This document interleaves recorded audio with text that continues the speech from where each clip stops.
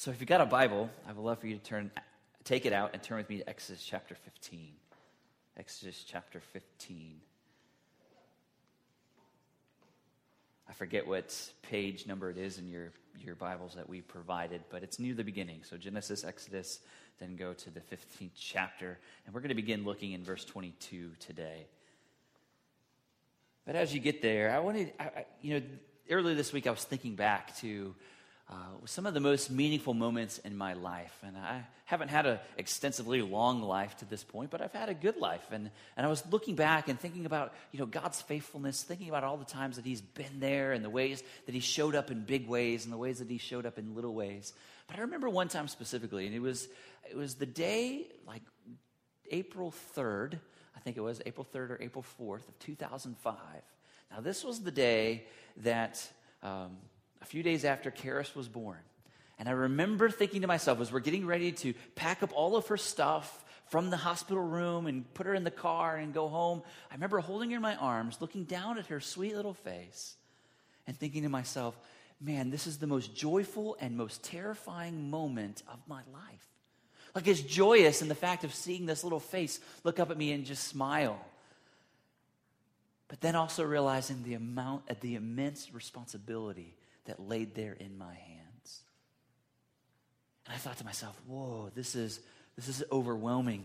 This is crazy. How am I going to care for this life? This life that's now in my hands is completely and totally dependent upon me and my wife, of course, because she's more dependent on her than me. But totally dependent upon me. If I don't wake up one morning, then what's going to happen to this baby? If I don't do certain things for this child, then she's not going to make it.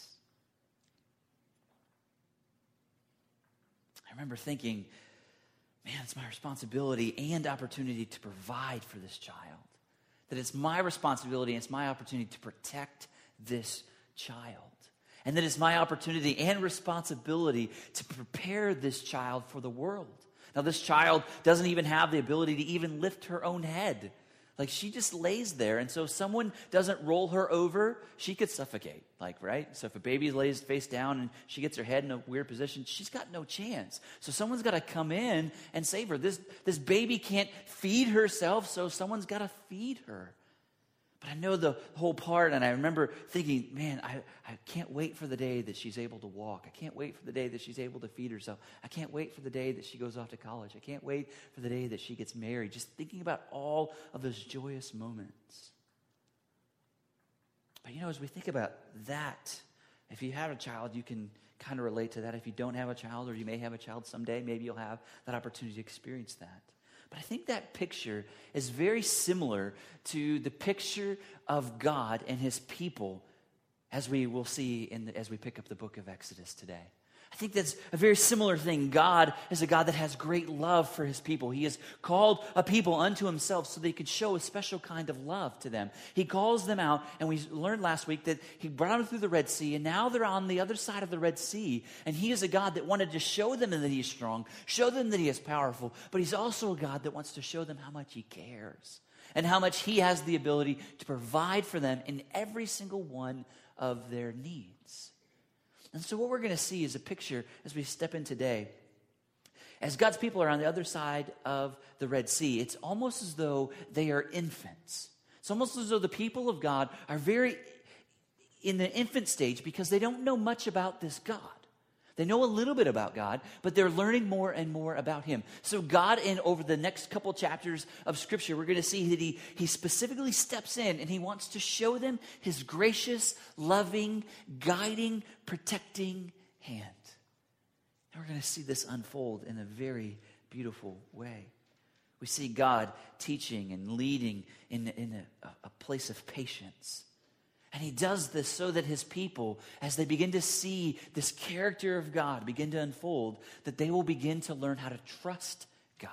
That they'll trust him in the small things and they'll trust him in the big things. And then when he leads them in places that they don't quite understand, they'll still follow because he has a track record of being a God that provides.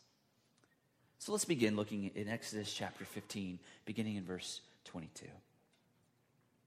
Then Moses made Israel set out from the Red Sea, and they went into the wilderness of Shur.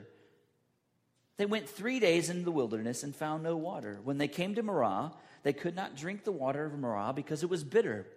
Therefore, it was named Marah. And the people grumbled against Moses, saying, "What shall we drink?" So we see God's people now, as we jump in here, God's people are on the other side of the sea. They have the sea behind them, and they have this great wilderness before them. So they know what was back there. They know that God is faithful. They know that God has provided, that God by his mighty hand has just defeated the greatest army of the world. And now they look out and they see the wilderness ahead. So in that moment, they're not thinking that there's anything going on. They don't think that there's any great problems. They know that this God is big. They know that they've just been set free from slavery, and they've been set free from slavery with the purpose of serving this God in the wilderness. That's exactly what Moses goes to Pharaoh and says. He says, "Let my people go so that they may go into the wilderness and they may serve God." So the people of God begin to understand that their purpose is to serve God. But as God continues to carry out his plan, we see that God is continuing to lead his people.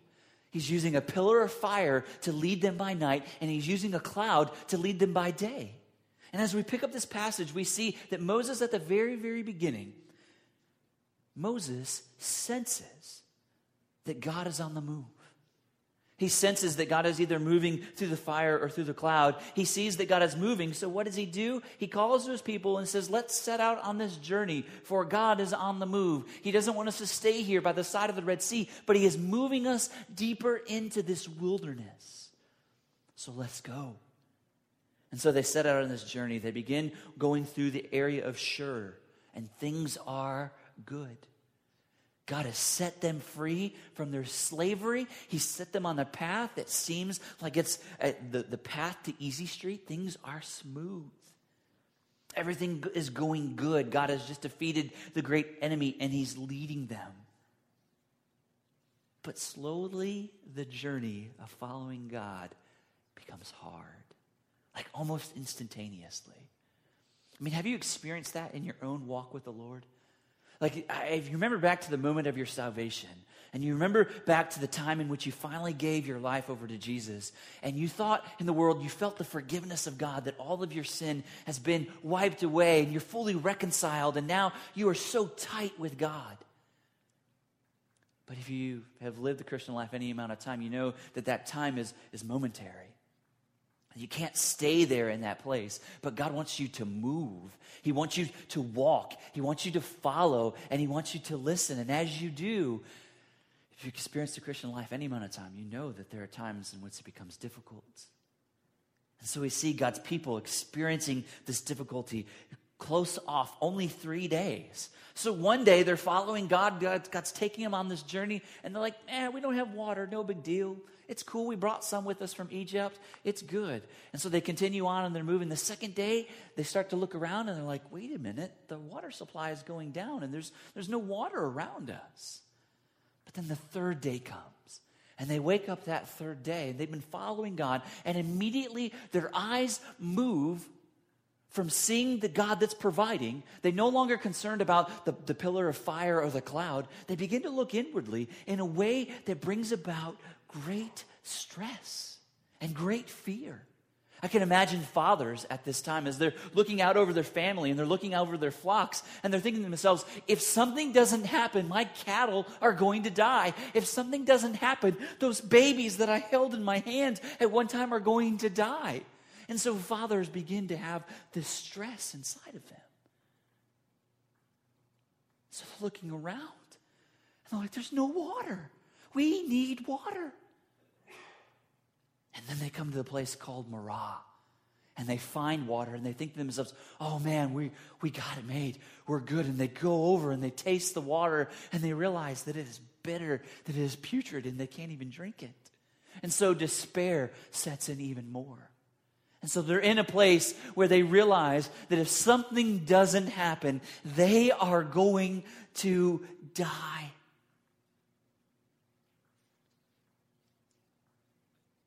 So they cry out.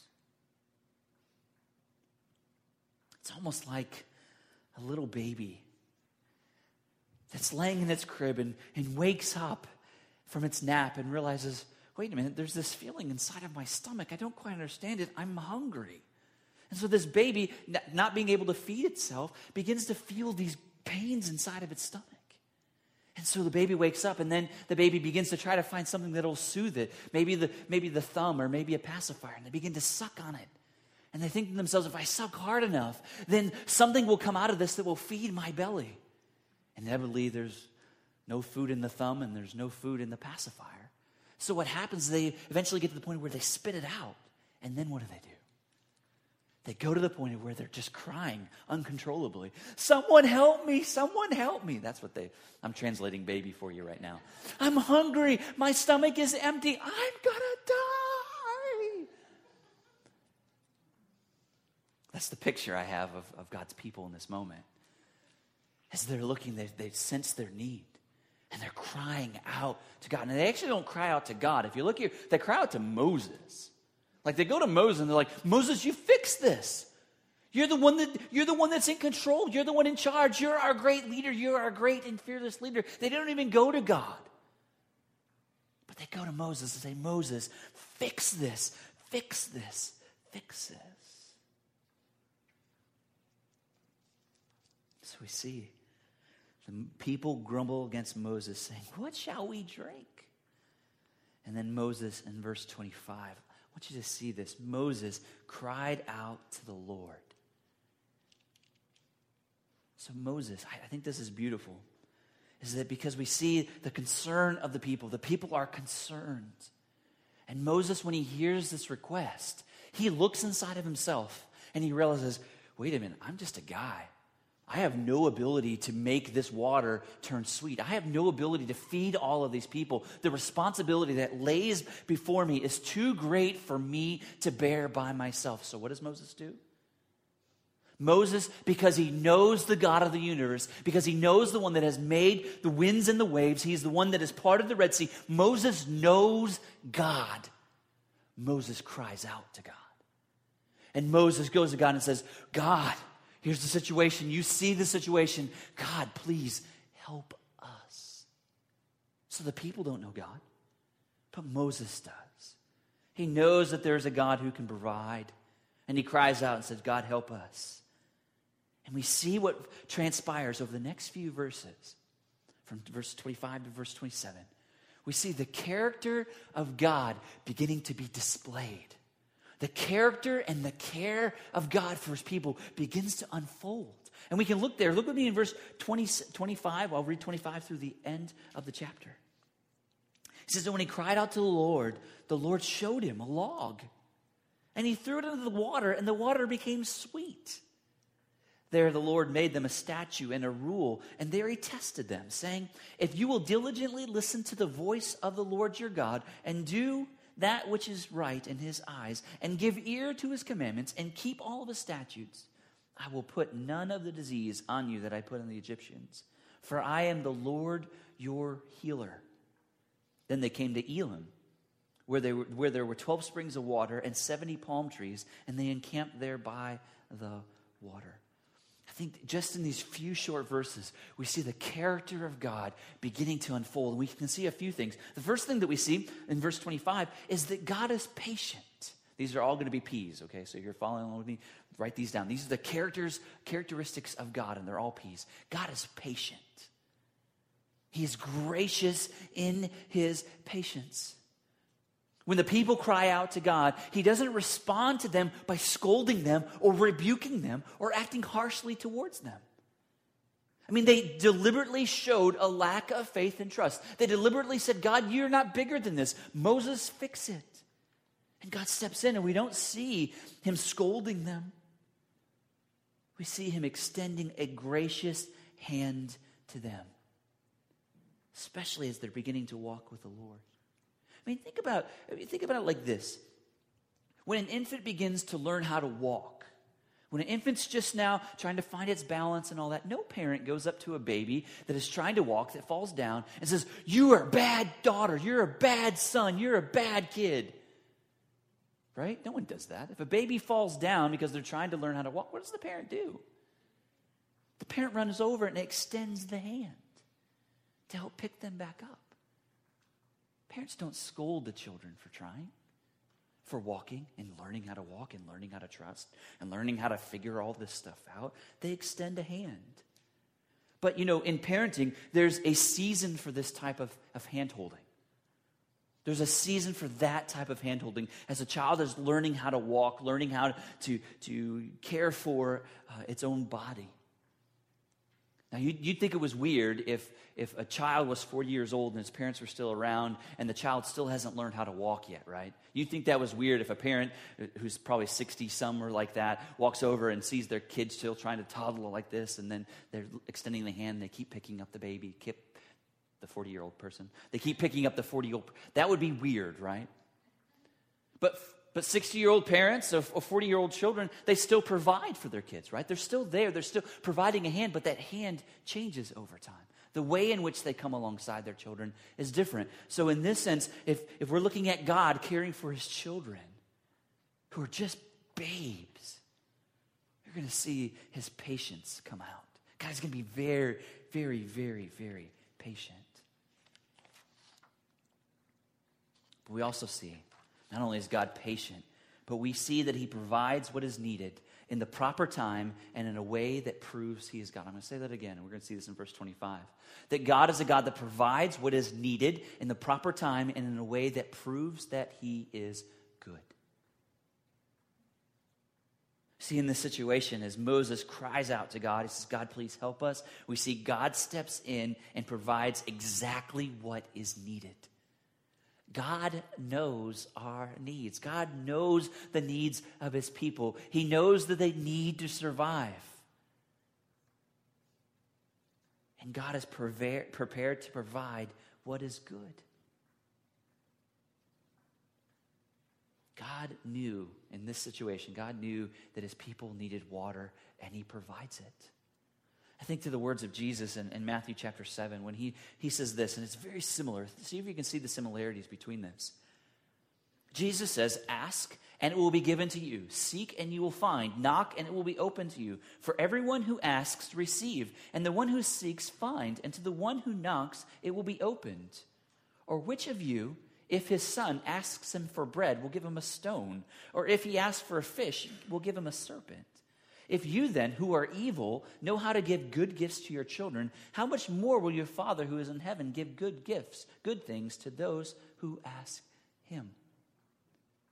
Oh, God has the ability to provide exactly what we need. It may not be exactly what we want or how we want it, but it's exactly what we need. And we see this in the character of God. He provides exactly what is needed, and he does it in the proper time. God's timing in providing is never too early and it is never too late. It is always, always perfect. For those that are experiencing the hardship or walking through the challenging time or the test of faith, it may seem that it always seems that God is not acting fast enough. It's always going to be a disposition of our heart. We always want God to move faster. We want him to move faster, but we want him to be patient with us. Right? God, you move faster, but be patient with me. But that's just a tendency of our heart. But know that God's timing is perfect. So God will provide what you need in the proper time. But he'll always do it in a way that proves that he is good. Look here. God shows Moses exactly what to do. He goes to Moses and he says, Moses, take this log, take this hunk of wood and throw it into the water. And then what will happen is my power will show up and I will make that water that is distasteful, I will make it sweet. Now to the human mind, to those that are a little more analytical, you look at yourself and you say, there's no way that a chunk of wood can make water sweet. I don't know the chemistry involved in that. But I know that if I take wood and I throw it into the water, it's just going to float. It's not going to do anything to the water, right? And so you got to imagine just for a moment how big this really is. God says, go do something that just doesn't make sense. Nobody does it that way. If you want to take putrid water and you make it clean, you have to purify it. There's something you got to do to it. You have to induce a change to it to make it sweet. You've got to remove that nastiness in it. That's from the human perspective. But from God's perspective, he can take a piece of wood, toss it in the water, and make the chemical change happen instantaneously. That's called a miracle. And God is in the business of miracles. You know why? Because God has made all things by his voice. Speaking things into existence, that's what God has done. So if God can speak things into existence, God can take a chunk of wood and he can put it in water and he can make it sweet. I can't do that. I don't think you can do that. But I know God can do that. So in doing this in a way that proves that he is good and that he is the only one can do it, that he is powerful enough to provide, and he's powerful enough to change any situation. That's our God. Our God is powerful enough to take dirty water and make it clean. He doesn't even need the piece of wood. But he chooses the piece of wood so that the people of God would see that he is faithful and would see that he has the power to provide. Do we believe that in our own lives? Like with our many challenges that God gives us, do we trust him? Or do we want to hold back? Do we not believe that he's good? Do we not believe that he can do it in a way that will bring his own glory? Do we think that God has to answer our prayers and be there for our needs in just this way? But God provides. I want us to see also that God is purposeful. Verse 26 shows us this. Look back with me there. He's saying, if you will diligently listen to the voice of the Lord your God and do what is right in his eyes and give ear to his commandments, I will keep all of his statutes. I will put none of the disease that I put on the Egyptians, for I am the Lord your healer. Let me go back to the end of verse 25 too. There the Lord made for them a statute and a rule, and there he tested them. So I want us to see that God is a purposeful God. You see, God was not caught off guard by the path that he had planned for them. He knew all along that they were going to go 3 days without water. He knew that he was going to bring them to the place of Marah, and he knew the water was going to be that way because he wanted to show them he's a God that provides. So it wasn't on accident that he brings them there, but he was a God that was doing this on purpose. He set them out on this time without water as a test. See, God did not just save his people to let them live on their own, but God had set them free from their slavery so that they could serve him. He had a purpose for their life, and now he's allowing situations or tests in their lives to come so that they could continually be reminded that they must remain in a state of perpetual dependence upon him. That's what he's doing. That's what God wants us to do with the challenges in our own life. God wants us to come to the mindset and come to the place where we understand we need to be in a place of perpetual dependence on God and God alone. So he allows situations to come in our lives that make us be reminded that we must trust in him, that we can't do it all on our own. There are some things we can do in this world all by ourselves. But usually when we do things all by ourselves, they always end in frustration. They end in heartache. They end in pain. But God is a God that's purposeful. God wants us to be in that place where we are in a continual state of dependence. Where we can come to the place of that old hymn that says, I need thee every hour. Every hour I need thee. Like if that is the mantra of our heart and our disposition between us and God, that is the right place to be. Just like that baby that lays there almost seemingly lifeless. That baby is living a life of faith. I don't know where or when it's all happening. All they know is they wake up from their slumber and they look up and they see this big gargantuan shape, because they can't even make out faces yet. All they see is this big shape come in and care for them. They don't fight back against the care. They're just like, okay, I'll let you care. You want to care for me? I'll let you care for me. It's not until they get older that they begin realizing, thinking to themselves, they know more than the parent, right? And then they start doing their own thing, and then they inevitably have to come back to the parent and say, you know what, you're right, I was wrong. I should have brought my pencil to class. I should have brought my gym clothes to school. That was an inside joke. Some of you got it, some of you won't. But God is a God that's purposeful. But we also know that God is a God that gives us certain provisos. So it has to be P, so I don't even know what that word really means. But we see in the Word of God that he gives them some statutes. He says, you are my people. This is what I want, how you're going to live in relationship with me. So I want to give you some statutes. I want to give you some lanes in which you can run and live. And so God begins living out the ways they are to live and they are to serve God. So we know that God's law that he was going to give his people is not fully developed yet.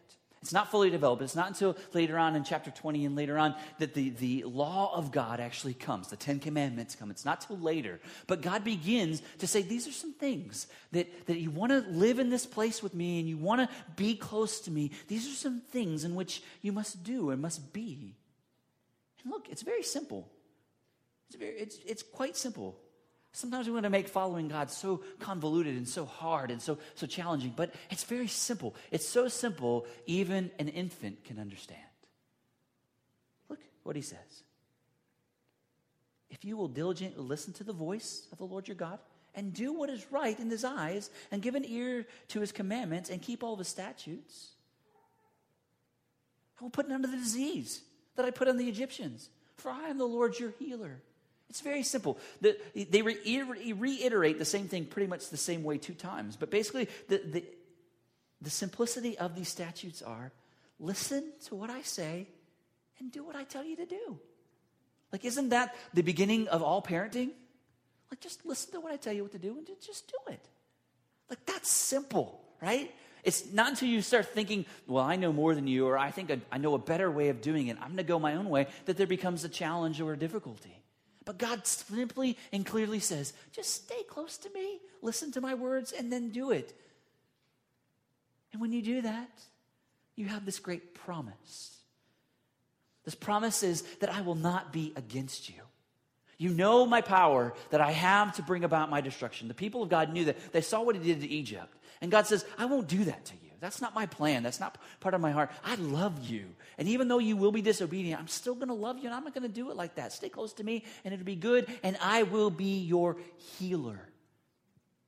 Not that I'm going to take you away from all heartaches in the world or all challenges or all hard times, but I'm going to be your healer. I'm going to walk with you through the challenges of life as I'm making you into the person that I want you to be, as I'm making you into the people that I want you to be. I will be your healer. So all those things in the world that promise to give you life, all those things that promise to give you joy, all those things in the world that promise, that can't deliver, I am a God that can deliver. I am your healer. Like, that's a bold statement from the mouth of God. Especially as we live in our broken, challenging lives every single day. Like, I can't fix your problems. I can't even fix my kids' problems. I can't even fix my own problems. But I know the one that can. I have a personal relationship with the God of the universe through the blood and sacrifice of Jesus Christ. And I know that in the challenges of my life, sometimes I try to fix it. Sometimes I don't fix it. But I know that when I turn things over to God, he is a healer. And he heals my broken life.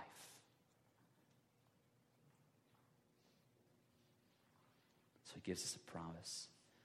But then lastly, I want us to see as we look at this, that God gives us precise seasons of life. God gives us precise seasons of life. You see, if we look back here, we see that there are a lot of names here that may not make sense, but we see Marah and we see Elim at the end.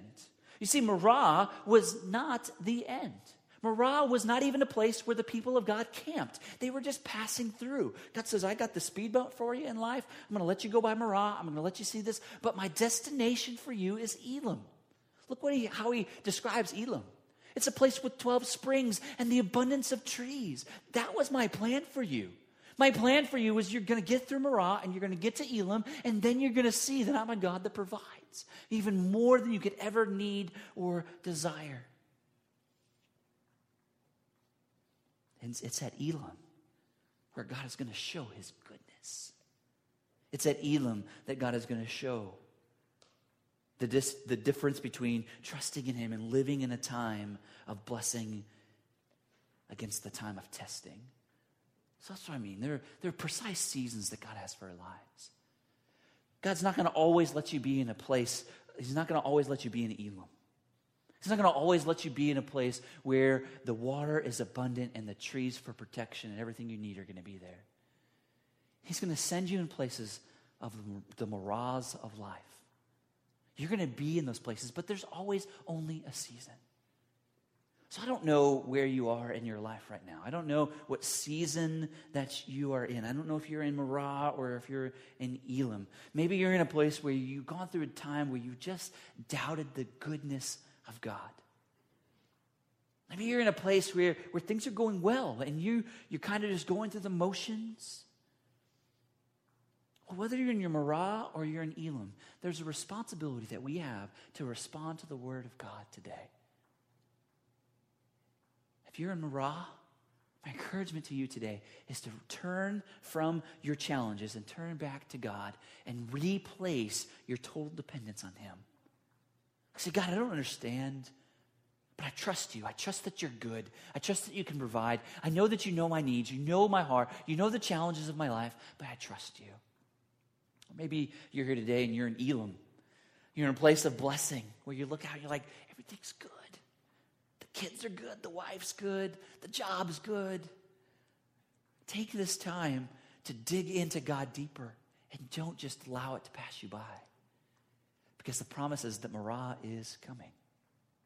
So take the blessing of God. Take the time of rest with God and get ready. Because it is coming. You know, there are a certain amount of times in our lives that sometimes the teaching of the Word of God hits us in a very personal way. But there are times in which the teachings of God hit us in a very corporate way. And I believe that this is one of those passages that speaks on both of those levels. It speaks on a very personal level. Like what God does to His people is also what God does in my own life. But we also sometimes need to come to the Word of God and see how it applies corporately to the people of God, not just the person of God. And this week as I was spending time with the Lord over this passage, I just have been reminded as a campus, as a church, what are the implications of this passage for us as a church? And I just want to share a couple of these thoughts with you. You know, our campus implications is that we've been on a journey. We've been on a journey. We've come a long way.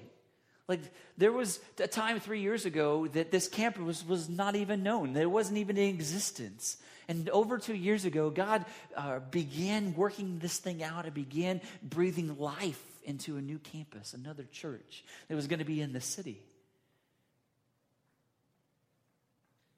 And God, through that journey, that beginning of more than 2 years ago until today, God has been so good. Like, God has been good to our church. God has provided more than what we could ever ask for. Yeah, things have been challenging. Yeah, we've been on this journey. But even still, as a young church that we are, God has been, through the course of these past 2.5 years or so, He's been laying the foundation for us. As a people of God, He's been laying the foundation of our trust and our desire to follow God. He's been saying, I'm a God that's good. I'm going to provide. I provided Loma Coffee for you. I provided the DCCA for you. I provided people for you. People have come, not even knowing why they're coming, but they've come to this place to meet God, and we've had the opportunity to touch the lives of so many people already in our city in just our few short years. So God has been showing, I'm a good God. I have all these things in store for you. But I believe that we're at a place of our campus right now where we find ourselves in an opportunity to cry out to God.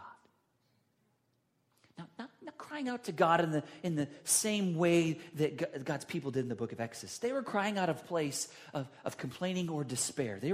Their bellies were thirsty. Their bodies were slowly shriveling up. We're not in that place. But I think our desire and our place of desiring to call out to God and to cry out to God comes from a desire to be obedient. That's the cry of my heart as the pastor of this campus, is that as a campus, we would be obedient to whatever God calls us to do. Show us the way, we will go. I don't care about how much faith we have to exert. I just want to follow God, and I want to be obedient to God. Isn't that the cry of your heart too? Like, don't we want to be, as a campus, obedient to God? Well, this past 2 weeks ago, we had an opportunity. You know, we've been praying for space. We've been praying that God would open up opportunities for us to have a permanent fixture here in the city. Some of our desires have been to be in a place where we don't have to come and set up every week, where we can actually come and our eyes, instead of being focused in on logistics when we come on Sunday morning, that our eyes can be focused in on people. Like, isn't that much better? Like, don't we want to be at a place where we can come in and we can say, I don't recognize that person. So instead of having to push this crate over here or set this music up, I can go over and engage that person. Don't we want to be at that place? I think that's a good desire, right? I don't think there's anything evil about that. I think that's of the Lord, that sometimes God allows churches to be a church that sets up and tears down and all the things every single week. That's great. And we're in that season right now. And I want to thank you for those that have been so faithful in doing that. But the Lord has potentially provided an opportunity for us to have a permanent space. As you may or may not know, the University of Phoenix space, which is on the riverfront over by Planet Fitness, has become available for a 2-year lease, where they're looking for someone to come in and finish out their lease. And this past Thursday night at the church members meeting, our church gave permission to our Facilities Forward team to begin to work through negotiating a lease there. Now, we don't know what the terms are necessarily going to be, but we're trying to figure out what the terms are going to be. And it may turn out in the process of this that the number is so big, exorbitant, that we can't even do it, but it may turn out that the number is a number that is workable. And it could have an opportunity to begin to move down there. I don't know exactly the heart of God at this point, but I believe that God has put us in a place where we should ask the big questions. Where we need to begin asking ourselves, God, you have placed us here in this city, and this city needs you. And you're going to come through us, and the other churches too. But God has placed us here to be his hands and feet. And God, what is the best place that we can do that in? Is the University of Phoenix the place? It may be, it may not be. But what I'm going to ask you to do as a church, can we, just over the next few weeks, spend more time praying? Would you do that with me? Like, we don't need a Moses to cry out to God, okay? There's not it's not just my job as the pastor of this campus just to cry out to God, say, God, help us. We believe in the priesthood of the believers. So if you believe in Jesus Christ, you can cry out to God too, just yourself. But together, if God's people cry out because we know God, ask him, say, God, show us. Give us wisdom in this direction. Whether it is we stay at the DCCA, or it's the University of Phoenix, or some other place, God, show us the space that you have for us. So pray for God's direction. Second of all, I want to encourage you to pray for God's favor. Pray for God's favor. I mean, it is possible, if God is in things, we could go to the people of the University of Phoenix and say, this is all we've got to offer. And we say, this is what we've got. And then some people could look at that and say, well, that's 1/10 of what we require. That's laughable. But I believe that God is big enough to say, that's not laughable. I mean, that's doable. God's people are trying to be the best stewards that we can be, seeking to do all that we can do in his power. We say, God, this is what we can do. It's possible that if God's favor shines on us, that could go through. So pray for God's favor, whatever that looks like. I'm not sure exactly what God's favor is going to look like, but pray that he would show his favor to us. But then lastly, pray that God would provide in a way that only he can. That's pretty simple, right? We can do that. Would you join me in praying that way? Pray that God would give us direction. Pray that God would show us favor. And then pray that God would show up in such a way that no one could deny that it was his hand. That's pretty good, right? All right. That's all I got today. I'm going to pray for us. And if you're here and you have a special need, you've come with a burden on your heart, I'm going to kind of mull around in the back. You can come share with me and just say, Pastor, this is what's going on in my life, and I'd love to pray with you. But know that God is good. And I'm so excited and so blessed to be a part of the journey of just following him. Like, I don't know what the future holds, but I know who holds the future. I know that's a cliche saying, but it's true. Like, I know that God who holds the future. And just today, I need to be faithful in what he's calling me to do. Let's pray. Father, Thank you for your word, and thank you for your truth. And thank you that through history you have shown your faithfulness to your people. Even today in the passage that we saw, we know that you are a God that can provide, that you can take bitter water and make it sweet.